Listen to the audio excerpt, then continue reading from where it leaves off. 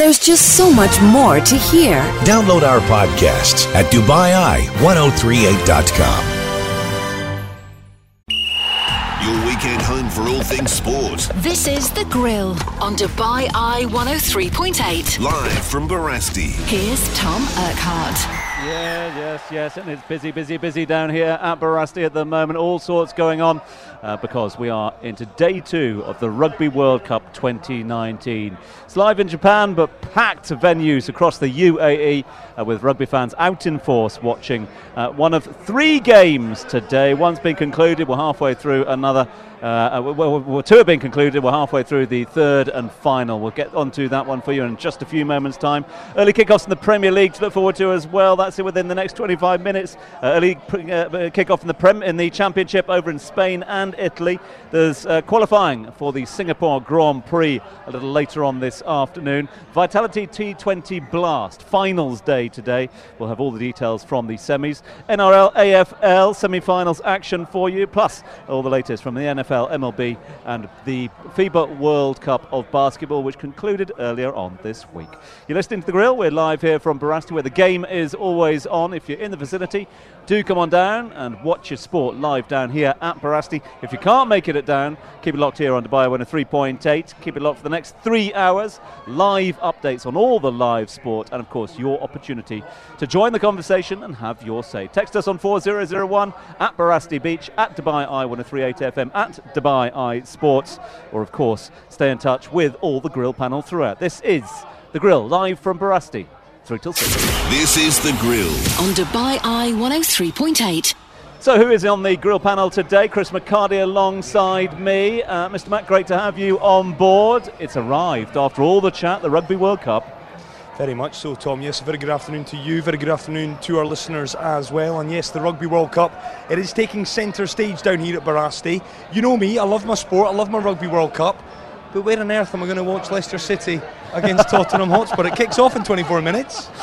Look, it's not that often that Barasti is packed to the rafters down here. Not a single screen showing any football. That gives you an idea of the impact of the Rugby World Cup, the impact that is being very much appreciated by a man who loves his rugby, loves his sport in all its varieties. It is, of course, the one and only Alex Broun is alongside us as well. Mr. B, good to have you on board. Yeah, listen, it's lovely to be here. It's hard to take my eyes off the screen. This is a very, very exciting game here now. The All Blacks are leading 17-10. There's 25 minutes to go. It's really interesting down here at Barasti. Half the crowd is split between All Blacks supporters and Box supporters, so there's a fantastic atmosphere. I was even getting nervous walking in here today because it was like arriving at the ground. There was this huge sort of Rugby World Cup zone and you walked in through this green walkway and things. I was even excited coming in, so it's been a fantastic game and I really hope we get a really thrilling conclusion. It's been a fantastic tournament thus far, and we will go back over the results in just a few moments' time. But we've got live rugby on at the moment and a crucial juncture of the match. You've been sat here watching this game throughout, Alex. Are New Zealand good for this 7-point lead at the moment? Well, listen, it's been a really, really interesting game. Just to recap on the scoring quickly, the Box dominated at the start. It was like watching a crazy sevens match where the All Blacks kept the ball but kept going back 30, 40, 50 metres. They had one possession. They started on the Box 25. They ended on their own 22. So it was crazy to start off with. Andre Pollard kicked a fantastic field goal from 52 metres to open the scoring, make it 3-0. He then missed a really simple penalty. Richie Mwanga made it 3-all on the 22nd minute. Then the 23rd minute, a mistake from the Box. The Box made 2 mistakes from high kicks. Willie LaRue dropped one, Dwayne Vermeulen dropped the other one. They both led to All Black tries in the 23rd minute and the 27th minute. One to George Bridge and one to Scott Barrett. That made it 17-3. Mwanga had another penalty which he missed, but at halftime it was 17-3 to the All Blacks. The Box have come back really well in the second half. The Box have a very, very strong bench. They've got Snyman on the bench. They've got Herschel Yankees on the bench. They've got Jesse Creel on the bench. It's an incredibly strong bench. And the Box at the moment are really coming back into it. Peter Steph Dutoy scored a try in the 47th minute, which Andre Pollard converted. So it's 17-10 with 23 minutes to go. And this is anybody's game. Absolutely anybody's game. 2 games already concluded today. As I said, we'll go over those results for you in just a few moments' time. Chris McHardy and myself been out and about flavouring the atmosphere around the UAE over the course of the last few hours. I'm loving this, Chris. I mean, we are seeing a whole new crowd, not just down at Barasti, but out and about watching sport. Well, you remarked on it as we walked into Barasti a little earlier today, Tom. Now, we know this place is jam-packed normally for English Premier League football come 6 o'clock. When we clock off air, this place tends to get a little busier. I haven't seen Barasti this busy probably since the Football World Cup this time last summer. Or I say this time last summer, it was probably, 14 months ago now. 15 months ago. It's jam-packed down here. There is many individuals in here, not just fans of the Springbok, not just fans of the All Blacks, fans of rugby are in because they want to be part of something. We saw it in venues around town over the course of the past couple of days. We're seeing it again today. World Cups do this. No matter the sport, World Cups do this. And I'll break away here because, Alex Broun, Handré Pollard, a fantastic field goal. 22 minutes to go. Handré Pollard dropped back into the pocket from about 40 metres, dropped it. There was a big groan went up from the box supporters here because they thought, no, he's not going to kick this, but he's put it straight over the black dot. It makes it 17-13 now. The Box have just got to hold on to the ball. The All Blacks are getting tired. I've never seen it before. The All Blacks are fading. The Box have got to hold on to the ball and they can win this game. We will keep an eye on this game, keep an eye on the crowds as well. We went out to watch the France against Argentina game a little earlier on.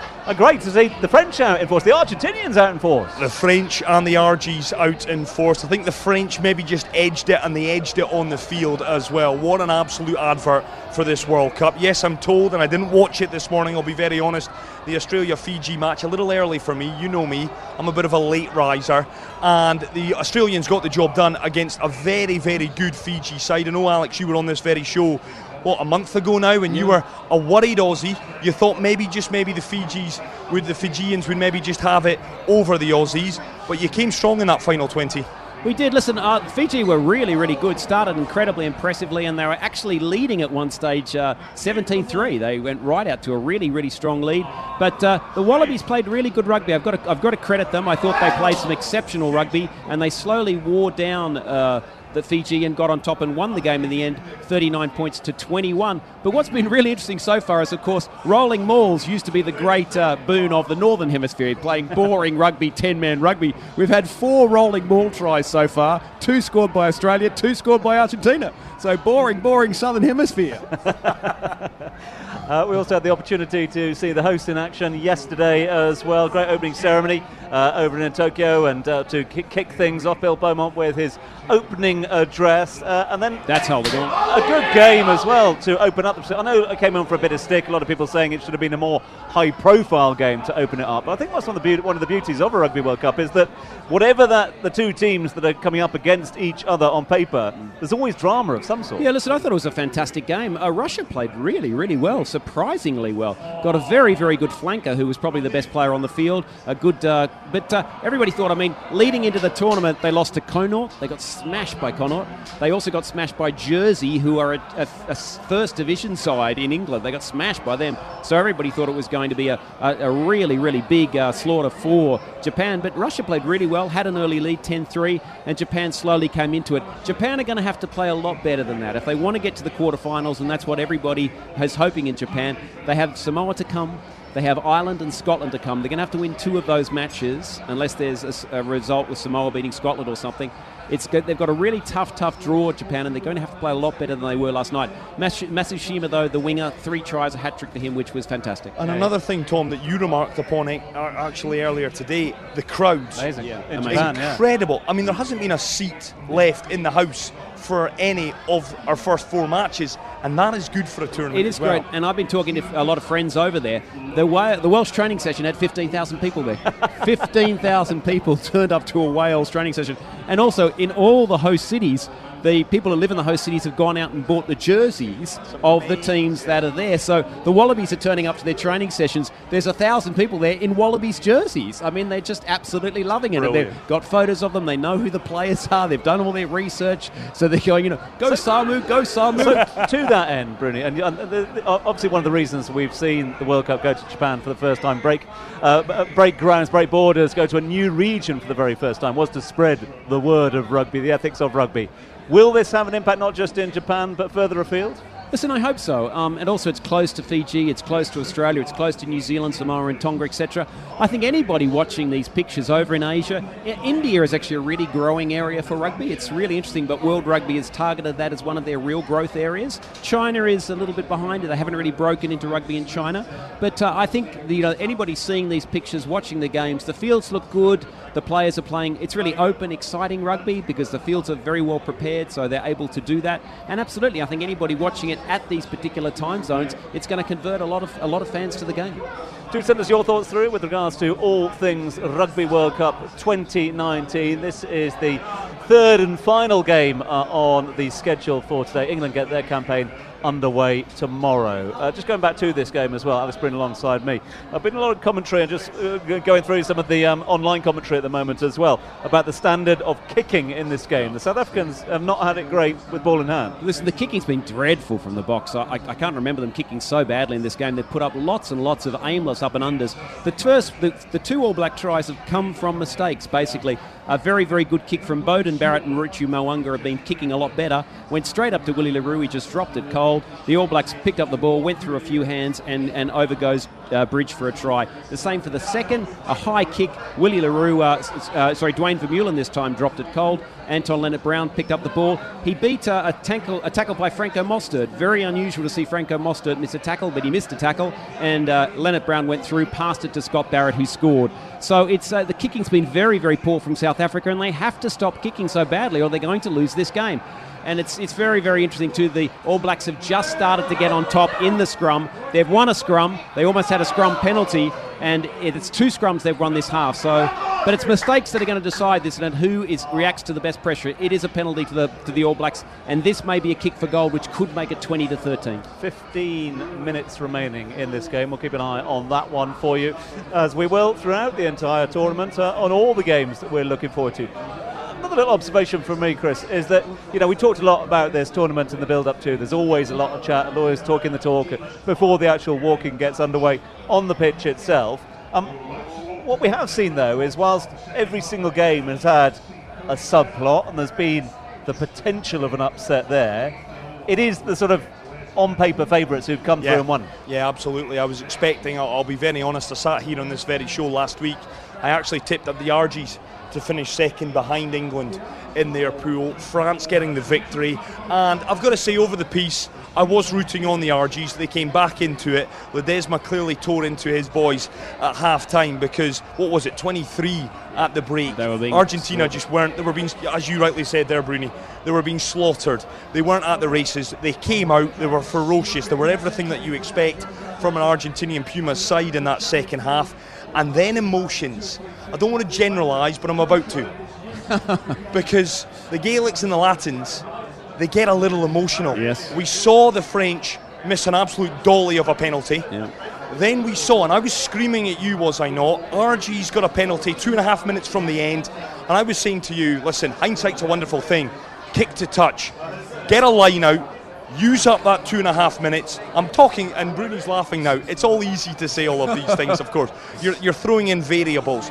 Get a line out. And we saw Scotland 4 years ago. They got a line out all wrong against the Aussies in the quarterfinals. But I was screaming to you to say, I tell you what here, kick for touch, line out, set it up, drop goal. And Bruni's laughing, and he's right to probably laugh because you're throwing in 2 or 3 variables there. They went for the penalty, but it was almost on the halfway line. It was a long kick, and a very, very long kick. Richie Mwanga, he's kicked it, drilled the penalty. It's 20-13 now to the All Blacks. 14 minutes to go. The Box have got to kick the ball in hand. If they keep kicking away so aimlessly at the moment, they're going to lose this game. They've got to have faith that they're fitter and they're stronger, and they might just get through and win this game. But if they keep playing this way, the All Blacks will win this match. But what did I say to you, going back to Argentina, France? I said, I'm worried about emotions here. And what did he do, the kicker? He dragged it. Yeah. It looked to me as if the moment got to him a little bit. Difficult call. I think you could read a lot into the expressions on the from the management, the Argentinian management, when you saw the decision that had been taken on field. And you looked at the pictures coming from the management box, and there are lots of heads in hands, etc., as if they'd made the wrong decision on that one. And yet, having said that, when you look at the kick itself, they had the legs, they had the range, etc., and it was just a matter of inches drifting away from it. So difficult one, but I sort of see your point. With 3 minutes still to go, hold on to that ball. Well, you're saying about this game, possession, holding on to possession. Listen, I think it was a very, very ambitious kick, and I agree with you totally. If you go down there, hold the ball, especially because they'd scored tries from 2 rolling mauls. So why not go for a third? And also, very, very good likelihood of going for the third and getting a penalty if you don't get a try, and then the kick's from a lot closer. So I've got to agree with you totally. Don't get me wrong, it was a great advert. It was a great match. We enjoyed it. No, it was a good, as they've all been. They've all been great matches thus far in the tournament. So we'll just see the Beast come on for South Africa. They trail by 7. They need a converted try to get back onto level peggings here with around about 30 minutes left in this game. We take a short break. When we come back, we'll give you some team news ahead of the early kickoff in the Premier League. This is The Grill. Join the conversation. Text 4001 or message us for free on the Dubai Eye app. Let's get a quick score update from the Rugby World Cup. Alex Broun's watching the final game of day 2 of the Rugby World Cup. It is one of the most anticipated games of the tournament. New Zealand against South Africa. And the score here now with just 10 minutes to go, the All Blacks 20, Springboks 13. It's still very, very much in the balance in this game in Yokohama, but at the moment, the Boks just can't seem to make any good use of the ball that they've got, and it looks like at this stage the All Blacks will hold on, but anything can happen in the last 10 minutes. Singapore Grand Prix tomorrow. Ferrari's Charles Leclerc was the surprise pace setter over in Singapore in the third and final round of practice a little earlier on today, after struggling yesterday on track in which Ferrari did not expect to be competitive. Leclerc was fastest from Lewis Hamilton by 0.207 seconds. Mercedes driver was well clear of the second Ferrari of Seb Vettel, who was 0.619 seconds behind his teammate. That's what's happening in the world of Formula One at the moment. We'll give you updates, live updates from the T20 finals, the Fidelity Blast, which semi-finals has taken place at the moment. 2 semi-finals, followed by the final on finals day. But what about the football? Let's get some news update with regards to team selection ahead of the early kick-off in the Premier League, which sees Leicester taking on Tottenham. Yeah, indeed, Tom. It's 6th versus 4th. Both of these sides on 8 points after 5 games this campaign. 2 wins, 2 draws, and a solitary defeat. I can tell you, Leicester City looking to bounce back from that 1-0 defeat last weekend at Old Trafford to Manchester United. Their side is as follows, and a couple of changes, interestingly enough, from Brendan Rodgers. Kasper Schmeichel starts in goals. As usual, a back 4, and this now to me looks a settled back 4. Pereira, Evans, Sonchu and Ben Chilwell in at left back, a man who I feel is undoubtedly England's number 1 choice moving forward in that position. Wilfred Ndidi will anchor the midfield alongside Yuri Tielemans and James Maddison, brought in centrally for this match. So bit of a change of formation I feel for Brendan Rodgers, probably looking more at a 4-2-3-1. Ndidi and Tielemans, Maddison in at number 10, and then he started today Harvey Barnes on the left, Ayozo Perez on the right, and of course the little Duracell battery himself, Jamie Vardy up front. Never stops running, perpetual motion. He'll look to get back amongst the goals against the Spurs side, lest we forget, coming back from Greece late on Wednesday evening, early hours of Thursday morning. This is a quick turnaround for Mauricio Pochettino and his side. Interestingly enough as well, there must be an injury to Hugo Lloris because Paulo Gazianga starts in goal. Serge Aurier right back, Danny Rose left back, Jan Vertonghen and Toby Alderweireld the centre half pairing. It looks to me a real mobile central midfield trio of Moussa Sissoko, Harry Winks and Tanguy Ndombele, the big brand new signing from Lyon. He brings energy, he brings verve to that midfield, does the Frenchman, and then it's a front 3, Harry Kane leading the line, and he will be flanked either side by Heung-min Son and Eric Lamela. This is, make no mistake about it if you are a Spurs fan, this is a potential banana skin. Given the fact that Champions League is back, I've got a fancy that Leicester will take something from this one, I really do. The kick-off is in 7 minutes, we've got 8 minutes left on the rugby, you can do the maths yourself. We should miss the first 2 minutes, but I will be imploring the Barasti staff. I want Leicester Tottenham on this big screen at about 32 minutes past 3. You against 400 rugby fans. Yes, we'll be asking for a direct replay of the Boks versus the All Blacks. We've just had another point-scoring opportunity in the rugby. Alex was watching that for us. Yeah, listen, there's been some contentious decisions in this match, and as Rusty Erasmus, I must say, was commenting this week, most of these decisions do seem to go the way of the All Blacks. And this decision went in the way of the All Blacks. Beauden Barrett stepped up and kicked a very, very simple penalty goal to make it 23-13. So it's 10 points in front to the All Blacks now. There's only about 7.5 minutes remaining. The Box are going to have to be something special now to win this game. But Herschel Jantjies is on. He usually brings something. He usually scores a try at the end for South Africa. He did it earlier this year to draw the match, but the Box now need 10 points in just 7.5 minutes. It's done.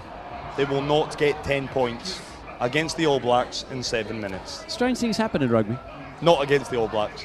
Now let's go back to our feature game in the Premier League. Tottenham against Spurs. A lot of respect between the two managers. Massive respect between the two managers. Interestingly enough, though, Tom, as I said, a lot riding on this one for many reasons. Start of the season, Spurs looking to close the gap on Liverpool. The intriguing aspect on this, though, a trip to Greece on Wednesday evening.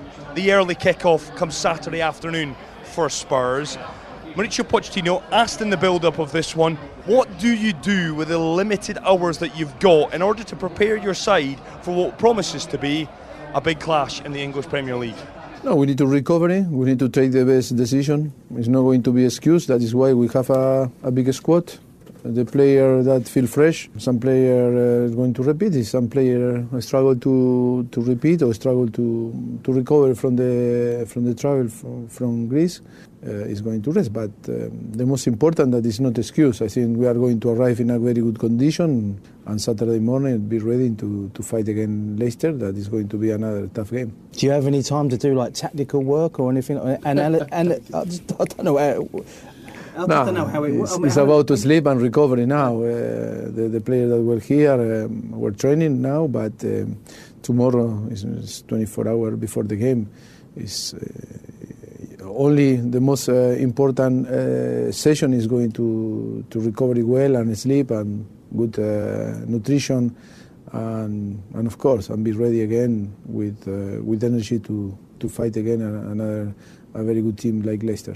We're in the middle of a run of games, and obviously you're going to change the squad around. We know that. It's interesting. You change the fullbacks, and you do that a lot. Is that the most physically demanding position in the team to keep playing? No, it depends on the characteristics of the player. Some players need to rest, another not. It's not because of the position or specific position. I think it depends on our assessment and how the player need to deal with the effort. No, it's not because of the position. Looking at Leicester, Brendan's in there now and doing a good job. What do you think? Yes, Leicester? Of course. Leicester is a very good team. After to win the Premier League, they rebuild the team. Today is a different, complete squad, and of course with a new mentality, new manager, great manager like Brendan Rodgers, and that is why it's going to be tough. I mean, many people are talking about Leicester as a challenger for top six, even top four. So how important does it make this game at Leicester on Saturday? At the moment, it's so early to start to talk about which teams are going to be there. But of course, the squad of Leicester is so good, and of course, with a great manager, for sure that they're going to be in a good position on the end of the season. But at the moment, it's so early to start to talk about contender to be on the top four and the top six. Mauricio Pochettino there talking about his Spurs team. Question to you though, I mean, I know a lot's made about recovery times, and yet scheduling not ideal, early kick-off in the Premier League, having played midweek in the Champions League. But, you know, it's only Greece. It's not like it's around the other side of the world or anything, is it? Yeah, absolutely. But what is it? I mean, yeah, okay, you play 90 minutes, you've got to come back, you've got to recover, and obviously there's a bit of time in the air, and that would add to the recovery. But what they travel? I mean, do they travel on their own flight, or do they go commercial flights? Or? Commercial flight, it largely depends. They would have been, I would imagine, Spurs, being as big a club as they are, it would have been a commercial flight. They may have even had the reporters, the journalists up the back of the plane. I know, for example, where were Man City this past week? They were in Donetsk, weren't they? They were over in Ukraine, Kiev it was. I think Shakhtar Donetsk are still playing out of Donetsk, if memory serves. But they were travelling. Either way, they were travelling to the Ukraine. And a couple of supporters who are members of the Abu Dhabi Supporters Club, lo and behold, were actually on the plane that the Man City boys were on. Yes, really? So they were posting. Kyle Walker was coming down. He was acting as the steward for half an hour of the flight. So the players are at least having a bit of fun with a real, and I call them hardcore fans. These are fans that any disposable income that they have goes on flights, travel, and going and supporting their club all around Europe. They're chartering that flight, are they? The club are chartering that flight. Man City, I would imagine, would have chartered that flight and opened it up to actually some of their fans to come on board with them. They must be the only two hardcore Man City fans. There ain't many, Alex. There ain't many. But on that occasion, a few were making the trip over there. It is interesting. I know that there are certain Royals getting in trouble for using private jets and private flights at the moment, given their roles and some of their campaigns. But it is interesting, given if you are one of those Champions League's team, and if you are, the yards you're being asked to put in, the travel you've been asked to put in during a season and during a campaign, would it not pay to have a club plane? Some clubs do, and I know some clubs will charter a plane.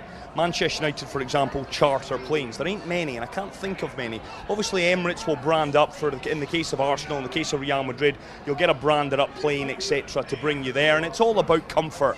What is Greece from the UK? 4 hours? 4.5 hours? They won't have stayed overnight. I would imagine what they would have done is they were at Olympiacos, so they were in Athens, they would have finished up, they would have done their media duties, and then they would have boarded the coach straight to the airport, get them home, and then I would imagine Maurizio would have had the boys in for lunchtime on the Thursday, a little rub, a little warm down, and then a little bit of probably video footage, just looking at Leicester's strengths and weaknesses, and a bit of shaping come Friday, and that's about it. And that's what I mean about preparation. Brendan Rodgers, a man that is hugely intensive in detail, someone that doesn't, the very minutiae of football he is studying. He has had the week to study Spurs. In the case of Spurs, they've had 48 hours less than to look at Leicester City and their strengths. But that is the beauty of the Premier League. That is the beauty of being in European football. It tests you, and with the money that has been lavished on these squads, Maurizio Pochettino has a squad to call upon. It's not an 11 or 14 players or 15 players, it's squads of 21, 22, 23. He's had to shuffle the pack today, he's done that, and when you bring your record signing in Ndombele into the mix, you're bringing a decent keeper in Gazianga. He's no Hugo Lloris, but he's still very good. You're bringing Serge Aurier into the mix as well. That's what you need to do in this English Premier League. Make no mistake about it, Spurs will be ready. What I do expect from Leicester, knowing Brendan as I do, expect a fast start. They will be in Spurs' faces, and they will be letting them know they have got 90 minutes of hard graft to go if they're going to get the 3 points. I actually thought Leicester were quite poor against Manchester United. They were. There wasn't, and I was very interested to watch Brendan Rodgers on the sideline. He was very low-key, very mild-mannered as the sort of game ticked down. There didn't seem to be a lot of urgency. He was almost like, 1-0's not so bad. But I was disappointed by Leicester. I was massively, Alex, I wouldn't disagree with that. I expected Leicester to actually be a little tougher. Manchester United huffed and puffed. There were certainly some edgy moments in the final 15 minutes, but I'm like you. I expected Leicester to be a little bit of a kind of Jamie Vardy to set the tone, to be buzzsaws all around the pitch. It wasn't like that. Manchester United were relatively comfortable, certainly I agree. for the first 75 minutes or so. I think Brenda's looking for a reaction today. Don't you can bet your life they're in that dressing room probably right about, well, it's 4 minutes old, so not right about now. 10 minutes or so ago, he would have been saying, listen, let's test this Spurs team. They've got miles in the legs.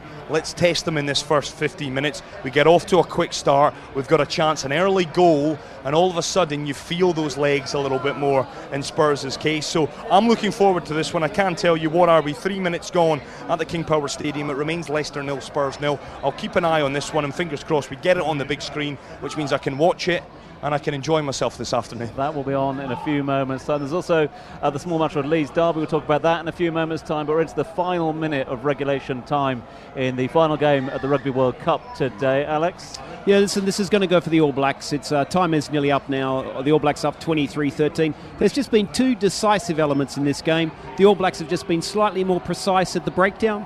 I mean, all of us here basically watching the game, we would have seen a lot of breakdowns, a lot of breakdown penalties.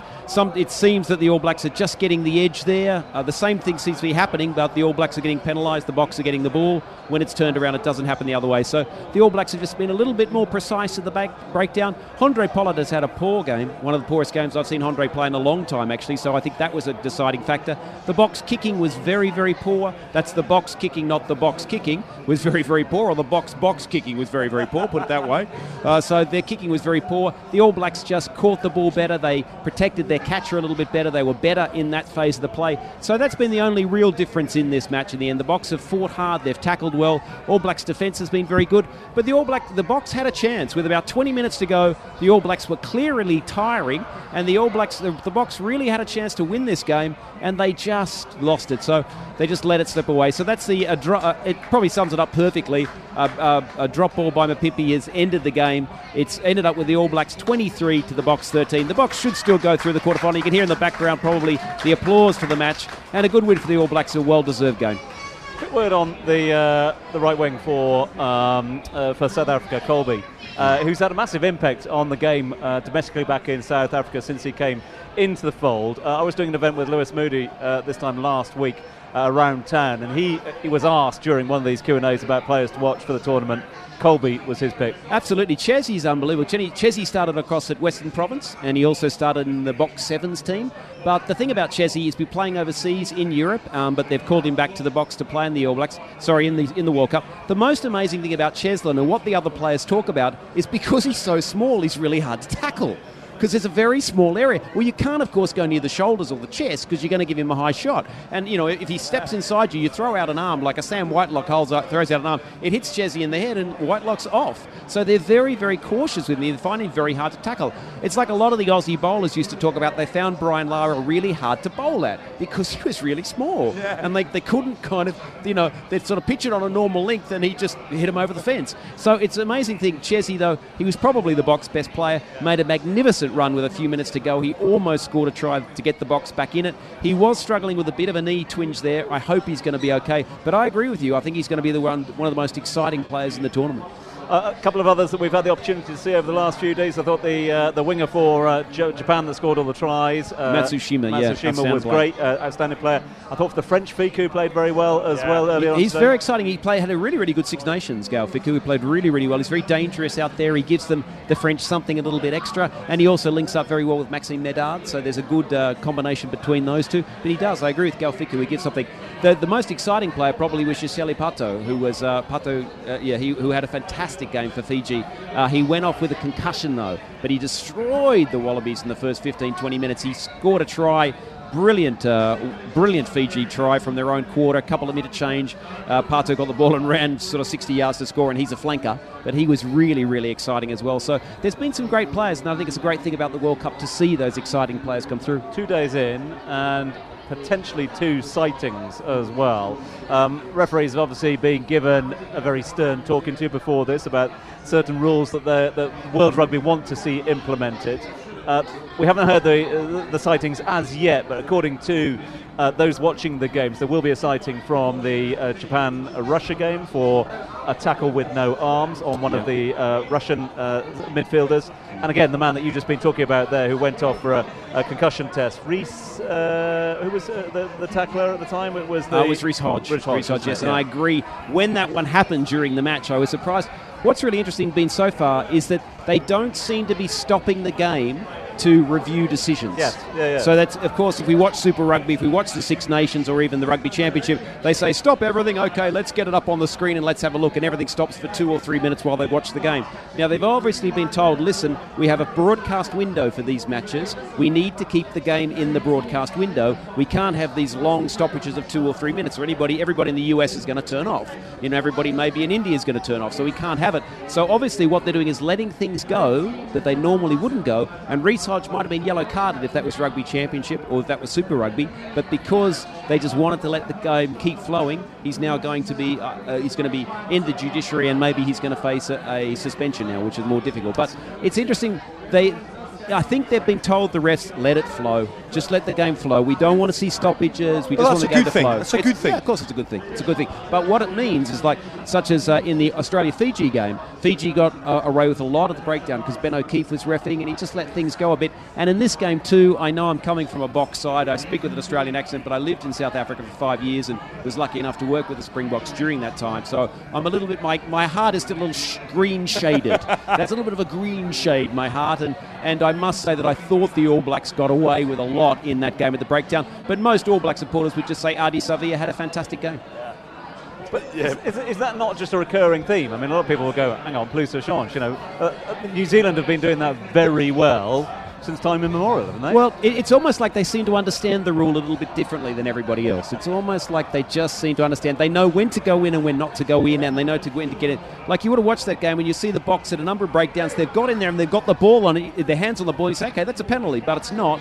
The All Blacks do exactly the same thing at the next ruck, and suddenly it is a penalty to the All Blacks. So they just have that, as Steve Hansen talks about, it's the precision at the breakdown. The All Blacks talk about that a lot, the precision of the breakdown. I was talking to Richie McCaw a couple of weeks ago, and what he said was the difference between winning a World Cup and not winning a World Cup is the execution of a couple of skills in high-pressure moments.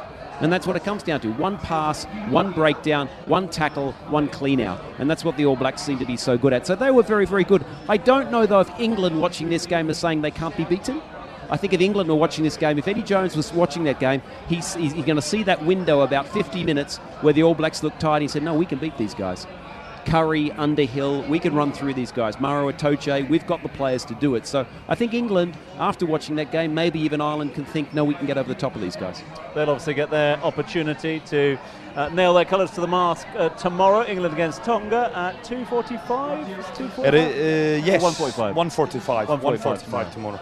So obviously we'll have all the details right here on Dubai Eye 103.8. We're underway in the Premier League. We're also underway in the Championship. Fascinating game in the Championship from two of the teams with two of the high-profile managers, isn't it? Philippe Cocu and Marcelo Bielsa.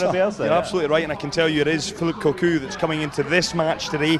It is Leeds United taking on Derby County at Ellen Road. It's Philippe Cocu that's coming in with the most questions being asked because they've had a bit of a wretched start, in all honesty. Down in 19th place are the Rams, 7 points from 7 games. They start the day 9 points behind the league leaders in Leeds United, and we know the Championship is dog eat dog. I have said numerous times on this very show, I believe, and I stick by this, that it is the most competitive league in world football. It is 2 wins, your relegation fodder, two losses, your relegation fodder, 2 wins, and you're on the cusp of the playoffs, and then some.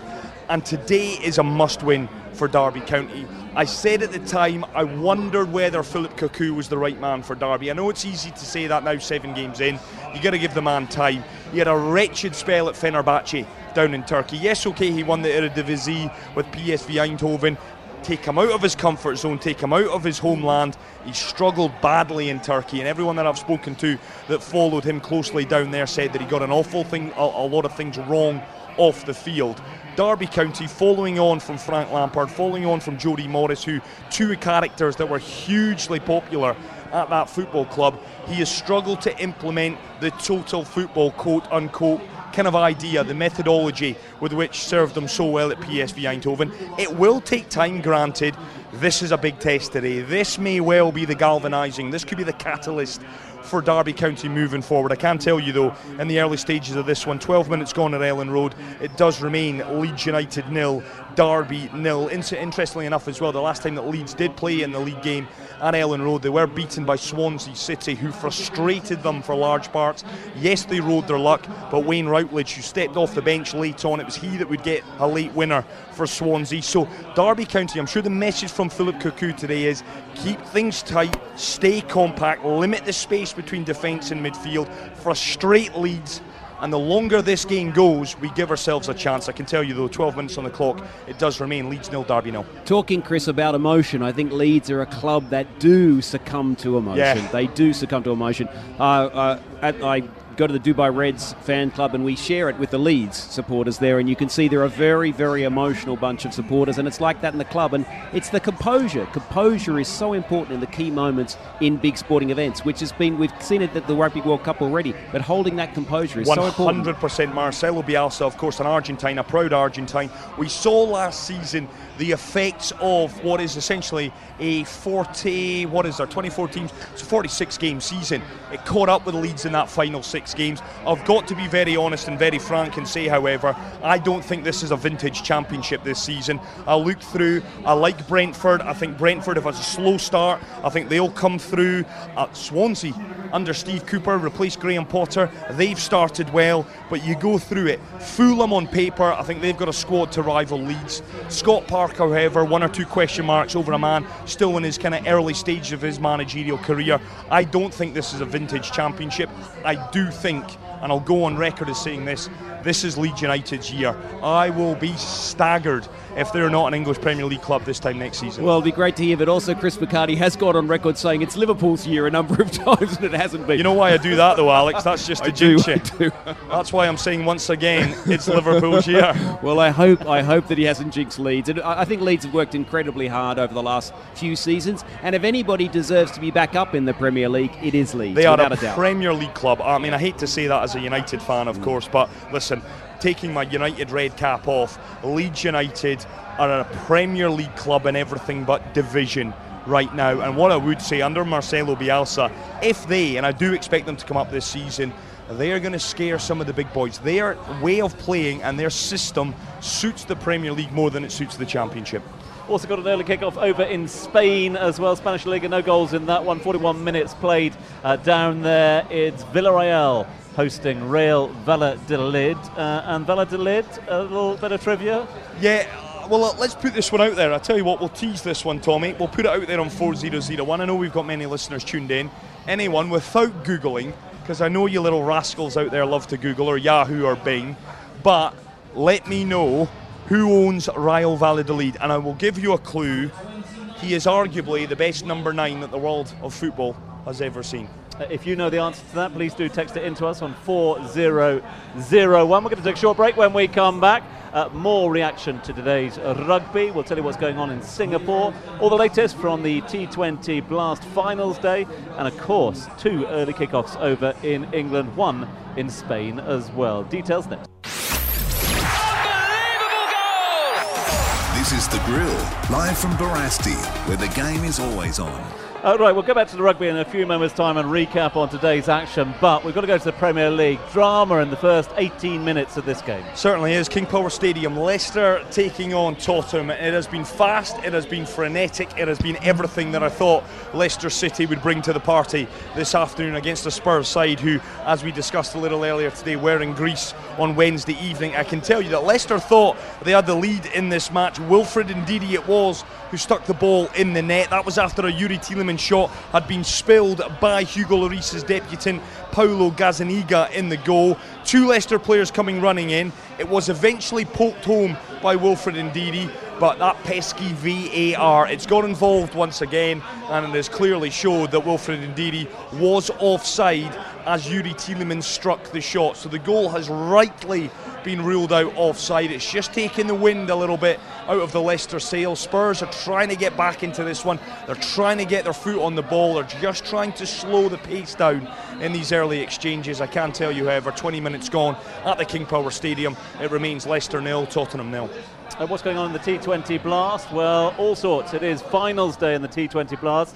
First semi-final sees Notts Outlaws taking on the Worcestershire Rapids. Worcestershire scoring 147 for the loss of 9 wickets from their 20 overs. Notts have made a fast start. They're 44 without loss from 5. They need 104 more runs to win from 15 overs in the first of the 2 semi-finals. Derbyshire against Essex, that's the Falcons against the Eagles, is straight after that. And then, of course, the final a little later on, 9:45 local time here in the UAE for that T20 Blast final. No goals to report from the from the championship as yet, or of course over in Spain? No, nothing.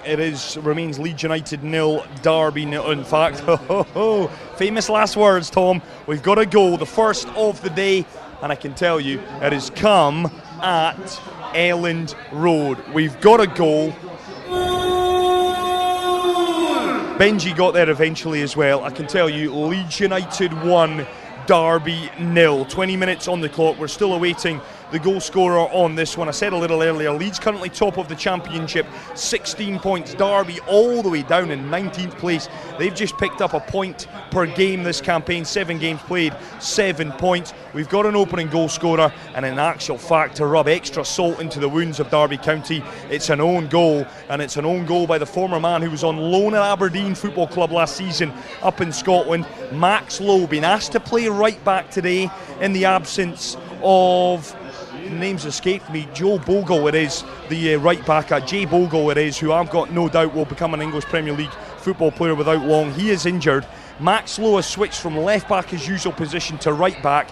He has scored an own goal. He has put Leeds United in front then. 20 minutes gone in this one. It could be a long afternoon for Philippe Cocu and the Rams. Leeds United 1, Derby 0. We keep an eye on that one for you, and of course reflecting on the rugby from earlier today. 3 games have been concluded. It was an early start for Alex Broun. Watched all 3, Al? I did, yeah, including also the match last night too. Japan beating Russia 30-10. The Australia-Fiji game was a tremendous game. Really fantastic match of rugby. Fiji were fantastic early on, but they just tired. The Wallabies really just took them out of the game with really, really solid defensive work. They were very, very good at the set plays. Loto made a big difference when he came on, so they won 39-21. France-Argentina, fantastic match, won by a field goal. It was very, very important for Camille Lopez, but they held on to 123-21. And then we've just seen the All Blacks in Springboks, a very, very hard-fought match, but the All Blacks in the end coming out winners and worthy winners, 23-13. That's what's been going on today at the Rugby World Cup, but of course it is going to be action stations for the next 6 weeks or so. Lots to look forward to in the world of rugby, with Ireland taking on Scotland first thing tomorrow.